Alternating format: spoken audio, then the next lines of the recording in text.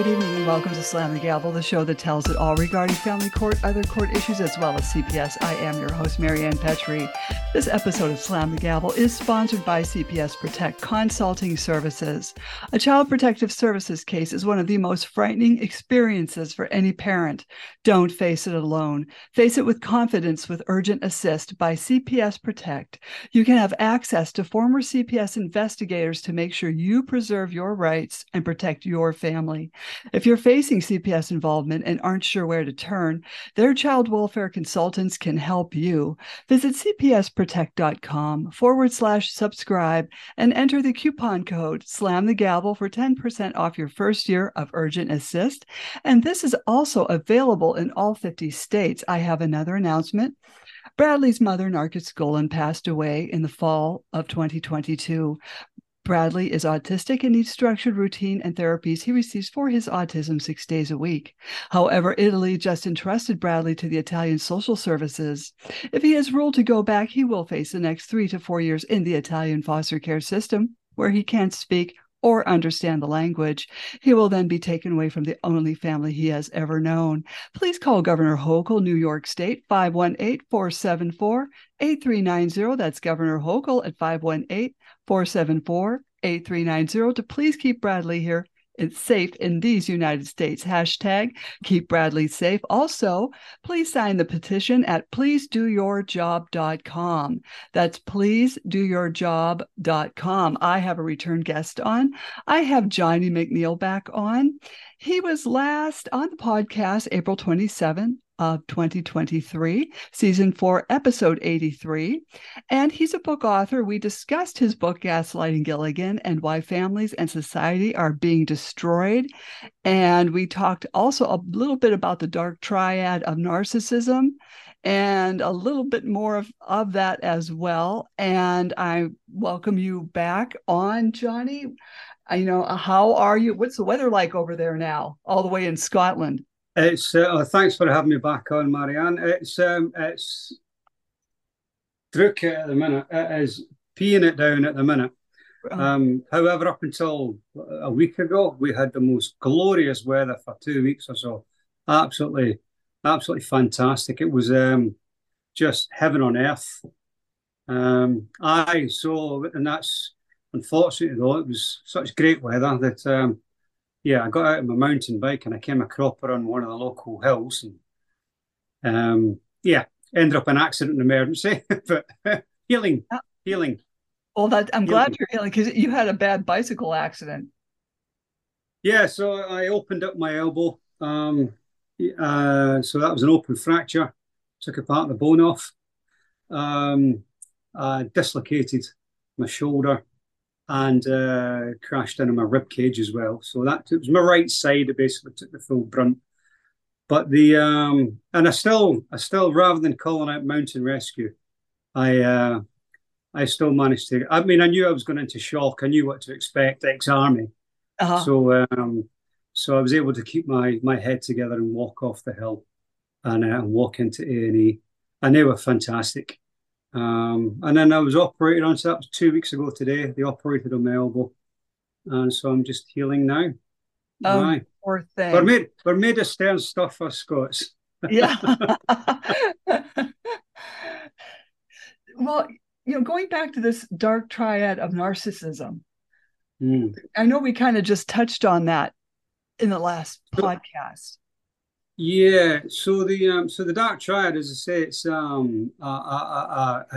it's recognized. The term is recognized by and used by the psychiatric profession, and it is the characteristic traits of Machiavellianism, narcissism, and psychopathy, sociopathy. So anybody that essentially possesses those three traits is said to be the full house, the full dark triad.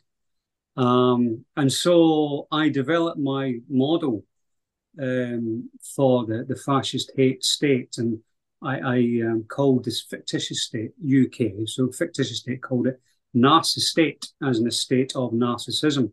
And that, because it's narcissist state, whereas Orwell termed the Britain and Ireland airstrip one. A lot of what we are witnessing today around the world in terms of policy and propaganda, in terms of family court corruption, and in terms of propaganda, which is dividing families, dividing the masses, emanates from what was the British Empire, and are still being played out today. So narcissist state, like the typical narcissist, likes to put themselves at the center of attention of everything, and everything has to revolve around them. Mm-hmm. The dark triad model, it's exactly the same principles. Everything must revolve around, this troublesome figure that Yes. needs all the attention and needs all everybody's resources.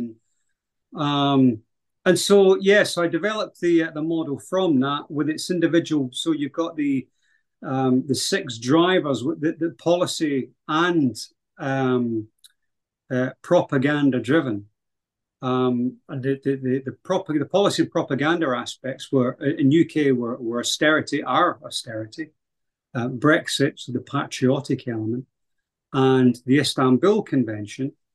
Now I was able to pick up on these because I was following the Istanbul Convention. That's the United Nations policy for the protection of women from men. Essentially, it tells us basically that all women are victims of men around the world. But what it is, in actual fact, is a dehumanizing, demonizing propaganda trope, which is actually going to be used or is intended to be used should they ever get their escalation trigger, and whereby they can replay the same playbooks that we saw in Imperial Britain in World War One, and in Weimar going into Nazi Germany in World War Two, and whereby they used the shame, they used the gender roles and the demonization, dehumanization to guilt trip men into military uniform. And right. Because we talked about the white feather and guys going off to war, or if they didn't go, then they would be handed a white feather. That's correct. So that was the suffragettes who in UK were they were protesting because they didn't have the vote at the time. Women didn't have the vote. But neither did working class men. You only got the vote if you owned property, and so millions of working class men didn't have the vote either, and so they were. But to be fair, it was by and large men who did have the vote because it was men who owned the property, Mm-hmm. So of course that was all a fix. So you had the white feather women who were basically were formed out of the suffragette movement, and as they became ever more militant, they were permissioned to walk up to young men of fighting age on the street, and if they weren't in uniform, they were allowed to pin a white feather on them as a mark of cowardice, and tell them to get to the registration office and sign up. Go and fight for your country. And this was against the backdrop of all this. There's literally thousands of propaganda posters that were principally in Imperial Britain, Canada, Australia, New Zealand, whereby the use of gender to shame men into uniform was prevalent throughout those propaganda posters. And so what you had then was essentially the white feather women, the white feather brigade, as some of them became to be known. There's a good piece of work by Professor Nicoletta Galace, I think her name is, Gullace. She wrote a piece about the White Feather Brigade, essentially talking about the things I've just discussed. Mm-hmm. But of course, what the academics haven't put together is the revival of these playbooks through modern technology, through subliminal propaganda, as it was prior to the Me Too movement becoming a conscious thing. And that's what I was tracking, you see, in media. I was tracking what was the forerunner to the propaganda forerunner to the conscious, in-your-face, overt construct, which became Me Too. So that's why Me Too isn't mentioned in the book, because I put the book out in June 2017, whereas Me Too didn't become a thing until October 2017. So, but I make reference to the Istanbul Convention, I make reference to the gender agenda and the division of society through the LGBT construct, through demonizing men, dehumanizing men, through the gender agenda itself. So Me Too is in the book, but just not by name, and the trigger, we're seeing the trigger today, or the attempt at the trigger, misogyny out there. There is misogyny is projected across media, but that then is supposed to be representative of society as a whole, with men as a whole in society. But it's not. It's just part of the dehumanization aspect. And so what you've got through rampant sexism and the normalization of misandry to essentially vilify men, which isn't recognized at the moment en masse, who are essentially, unbeknownst to them, being steered, being channeled towards a military uniform. And hence, that's why the family courts go to such lengths to destroy the family. And I think principally to separate fathers from sons. Because once the father figure is out of the family, there is more chance of those kids becoming destabilized in future. And not only that, repeating the same patterns time after time, generation after generation. So over there in Scotland, they're primarily giving the kids to the mothers. Yeah, and England and Wales as well. Same in Britain wide, primarily in a breakup, the children will go to the mothers. I believe that's the same, although not to as I see a lot of examples in the US where it could be 50-50, between the way they destroy the family over there. In Australia, I think, again, it's predominantly the mothers are awarded custody. But in UK, by and large, certainly, mothers are awarded custody. And that is to enhance the prospects of breaking the single mother unit, because without the father, without the male role model, the positive male role model, fathers in a lot of the time are basically given, punitive, they're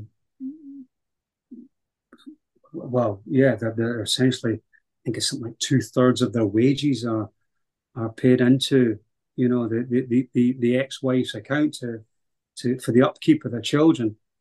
I think as well. But I will say this because I believe it's true. So if a man remarries, not only will his wages be taken into account in terms of the upkeep of his children from his former marriage, but so will his new wife's wages. So there's this double whammy from his new partner. So that puts additional financial pressure on his new marriage, in order to pay the ex. And what this has done darkly, very, very darkly, is incentivized women in UK, certainly, to, once they've had enough of the husband that they're married to, and they've got children, then they're quids in. They can't fail. And that is a dark way to look at it, but that's just how it is. And I was very impressed actually when I was watching one of your other podcasts with was it Rob and Jamie Jollicure. I thought they were very impressive. Clearly, they've been through a lot, and they've managed to, they've stuck together. And they've been at the heart of, the family court corruption, social services, and what they've tried to do not only in terms of the original attempts to destroy their family, but also the cover-ups, subsequent cover-ups that have taken place after the fact. And what people haven't quite understood, I think we all get it from kind of entertainment, that when there's an exchange, if there's a drug deal, drug trafficking deal, or a people trafficking deal, that once the delivery is made, then the payment takes place. Mm-hmm. You know, the state does it differently. Mm-hmm. The state actually makes payments in advance, right? So what they do is they incentivize behaviors through financial greed, right? So they incentivize the destruction of the family by providing individual social services employees and agencies with extra money, extra funding, should the family be split. And so the payment isn't taking place after the fact. The payment is in essence taking place before it. Now, what a lot of people think or perceive is that these behaviors are happening because of the money. Mm-hmm. The behaviors are happening because the state wants people trafficking to happen. It wants child trafficking to happen. The money is just the incentive. And that's what camouflages the entire, human trafficking construct, child trafficking construct. Because people think that the money is the goal. The money isn't the goal. The goal is what comes out of it, is the actual behaviors that come out of it. The human trafficking, the division of families, the splitting up of families. And so when you incentivize one partner or the other, or an agency or an individual within a child support agency, then they've got every reason in the world, if they are, dark triad type characters, and there are a lot of them out there. I realized it was just popped into my head the other day. I think it's something like you're never more than 50 meters, you're never more than 156 feet or whatever it is away from a rat in an urban area, right? Well, I think the same goes for narcissists.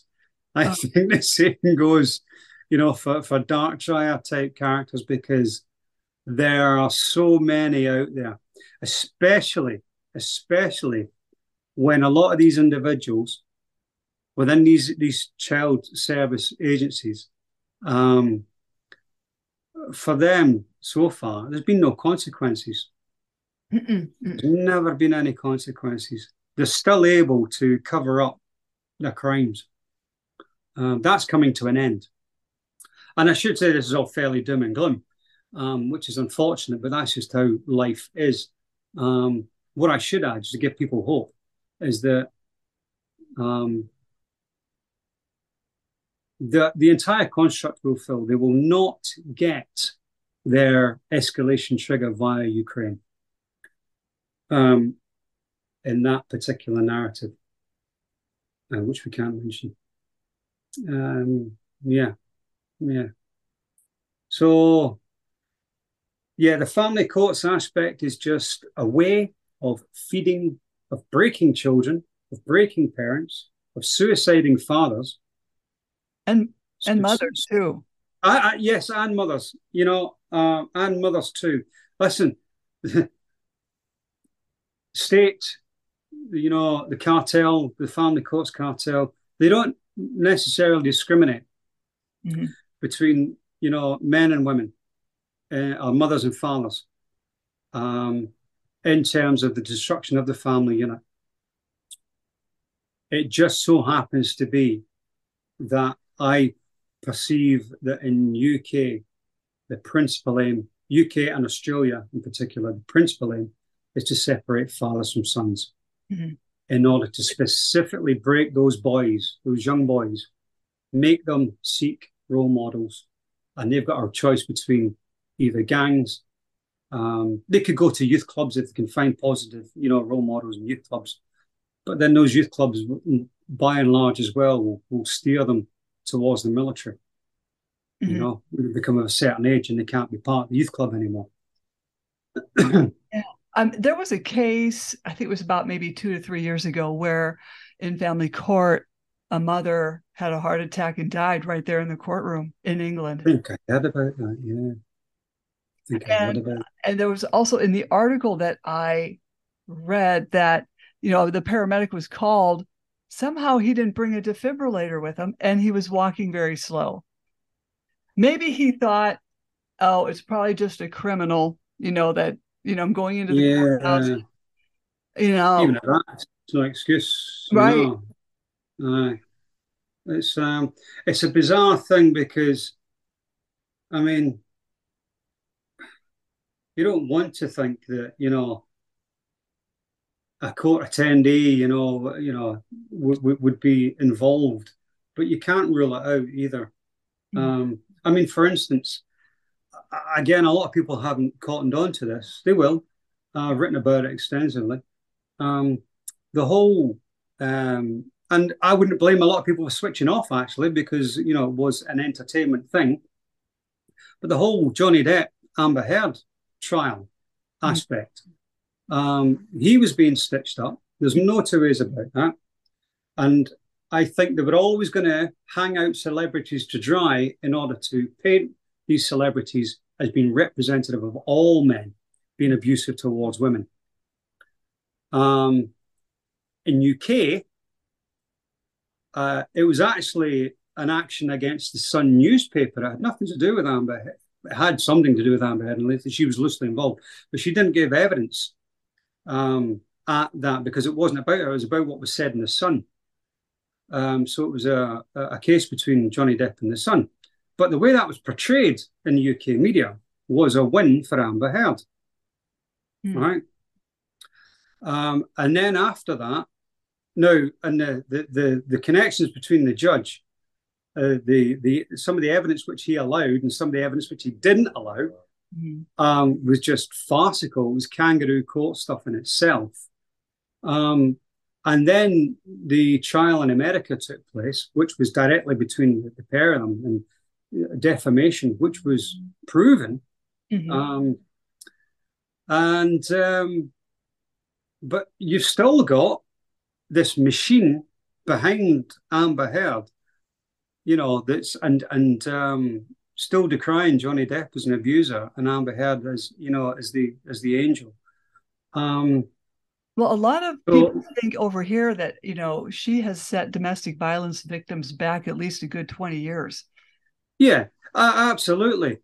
And but had it gone to plan, had the original trigger, occurred in 2017, with all that carnage, with all that chaos, and here we, because a similar thing happened to the former leader of the SNP, the Scottish National Party, Alex Salmond. He went through something similar to that beforehand. And so they manufactured the SNP between the SNP infiltrators, the British state, courts, and the police manufactured witnesses. They got witnesses to make up stories, some of which never tallied. 13 charges, I think, in all. He was being sent up on. The trial took place via media. Kangaroo court trial took place via media before a single day, in the court itself took place. So you had Scotland split. You had the independence movement split straight away on that narrative alone. He was acquitted, and because he hadn't done anything, it was all fabricated. And Nicola Sturgeon, who's since resigned as leader, she was key to that. And Nicola Sturgeon, before she resigned, was also key to introducing the transgender, so the LGBT. So not only do you have men and women split on the Alex Salmond case, you had then the women split on across the LGBT narrative aspect and the transgender self-ID, gender rights, or what did they call it? Gender reform bill. And so you had more kind of divide and conquer messaging, which was brought into the fray, just as Scotland was on the cusp of perhaps securing independence. But coming back to my original point, now, which I've wandered off, had it all gone to plan in 2017, Depp would never have got his day in court. Alex Salmond would be in prison now, because in Scotland, what they're also doing is trying at the moment still to remove trial by jury right for a man accused of sexual assault or rape or domestic abuse. And this is in Scotland. They're trying to. This is in Scotland. They're trying to remove it, so a judge-only trial.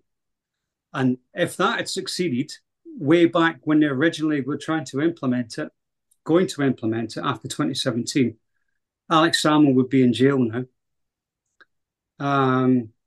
His whole legacy destroyed. So, and that's the thing, in the 21st century, you can't hang, draw, and quarter your enemies anymore like they did with William Wallace. Mm-hmm. You know, so what you do is you hang, draw, and quarter his reputation, and you destroy his legacy, you know, in the eyes of the world. And there's no simpler way to do that than to say you're a rapist, you know.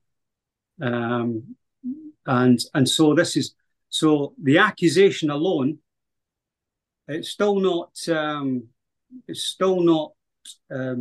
gone through, it's not been passed yet, but they're trying to essentially remove men's human rights in that regard, due process for rape, sexual assault, domestic violence, accusations of for a judge-only trial, which is just. Is that also like, would that also take place in family court? Do they handle over there? Do they handle domestic violence and? Yeah, absolutely. Right, in the family court, but yeah, but they have a jury or no? No, that's only in criminal court. Yeah, that's only kind of criminal trials. It's magistrate led, you know. And that's the thing. As soon as when it gets into, you know, kind of divorce proceedings, divorce proceedings, soon as and if, by and large, if a man says she's abusing me, this is an abusive relationship, he'll be ignored. He'll be ignored. But as soon as the woman says he's abusing me, it's all hands to the pump. She gets every piece of support. In fact, so to the point, they're incentivized to say, yeah, he's abusing me. And straight away in Spain, I don't know if it's the same in England at the moment, but certainly in Spain, as soon as the accusation's made, the man's out the house. Mm-hmm. He's ejected out of the house straight away, not allowed to return. It's, you know, Kafkaesque stuff, Orwellian stuff, mm-hmm. and police state. It's fascism, or, you know, cultural Marxism, depending on what. But for me, tyranny is tyranny is tyranny. You know, right.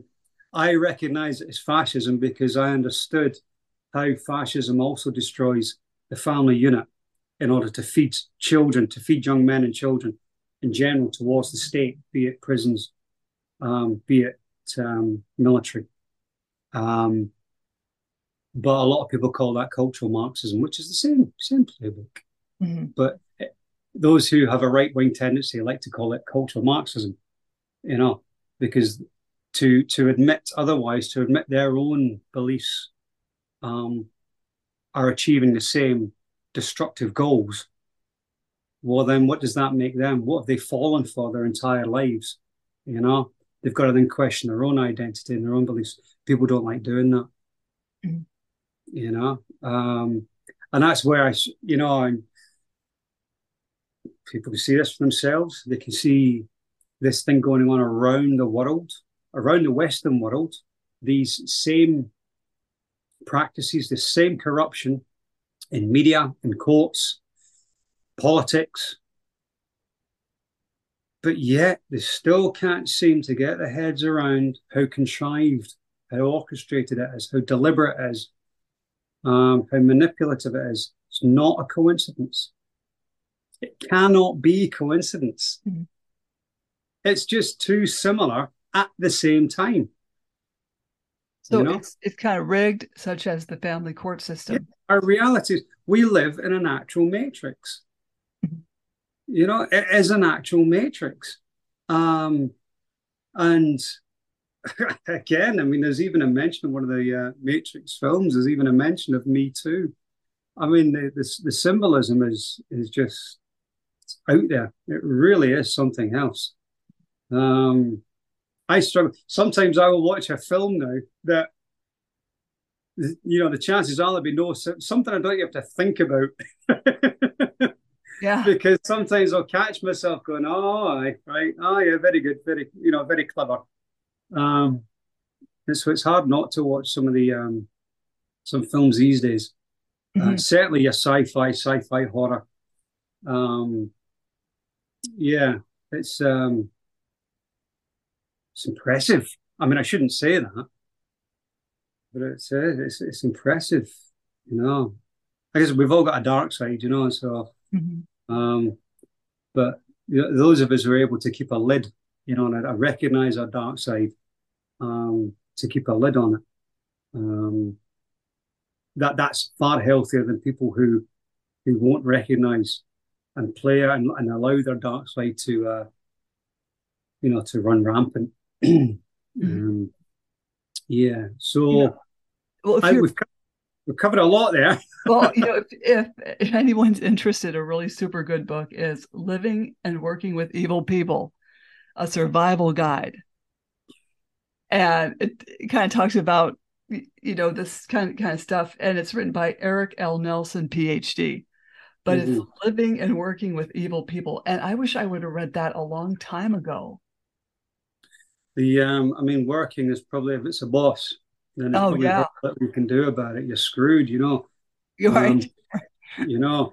But if it's somebody that you're living with, there's only one solution: get the hell out. Hmm. They're never going to change. No. You know, never going to change. Um, yeah, I found that to my cost. But I guess that's all been part of this journey. You know, Hmm. Gaslight Gilling, free download. Um, yeah, so it's just a basic PDF format.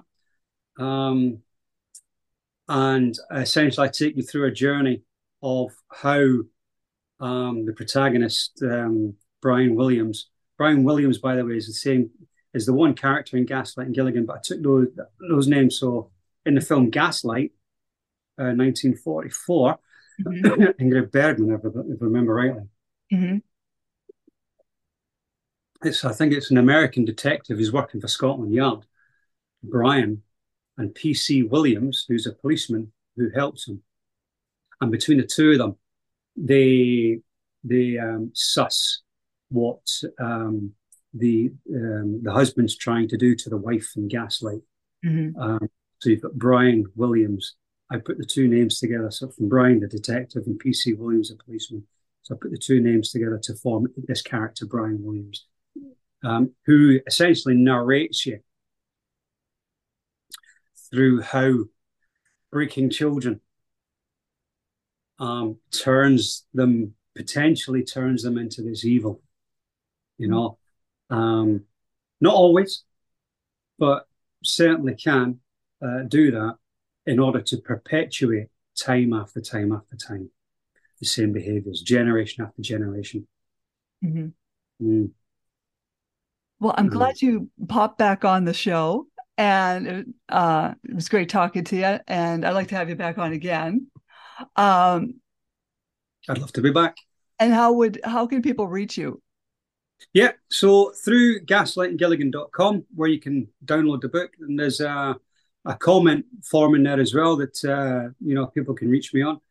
Um, Feel free to donate. There's no obligation, but feel free to donate, and aye, that will get me a whiskey.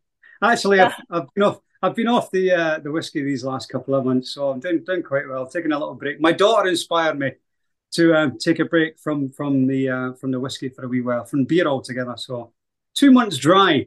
And you're probably a lot lighter. Yeah, well, I've managed to lose a few pounds as well. Yeah, crashing off my mountain bike, I think probably contributed towards that. I think my heart was going like the clappers, you know. But yeah, so you can get me through gaslightandgilligan.com. I wanted to ask if any viewers are going to share my stuff, please do so. Please take the links and share my work, but don't include my Twitter address, because as soon as my Twitter address is included, then the post will automatically get suppressed, because my Gaslight and Gilligan account, Twitter account, and Facebook got like shadow bans on me. Both have been suppressed. So please share away. Don't include any of my handles on the share. Well, hey, don't jump off. Slam the Gavel is a podcast to help the public understand what really goes on in these family courtrooms. I am your host, Marianne Petrie, author of Dismantling Family Court Corruption, Why Taking the Kids Was Not Enough, and Cry Out for Justice, Poems of Truth. And please join us again here with John McNeill in the future and other exciting guests. Thank you so much. Thank you very much indeed, Marianne, for having me on. A lot of people won't touch me with a barge pole, so kudos to you. Oh, thank you.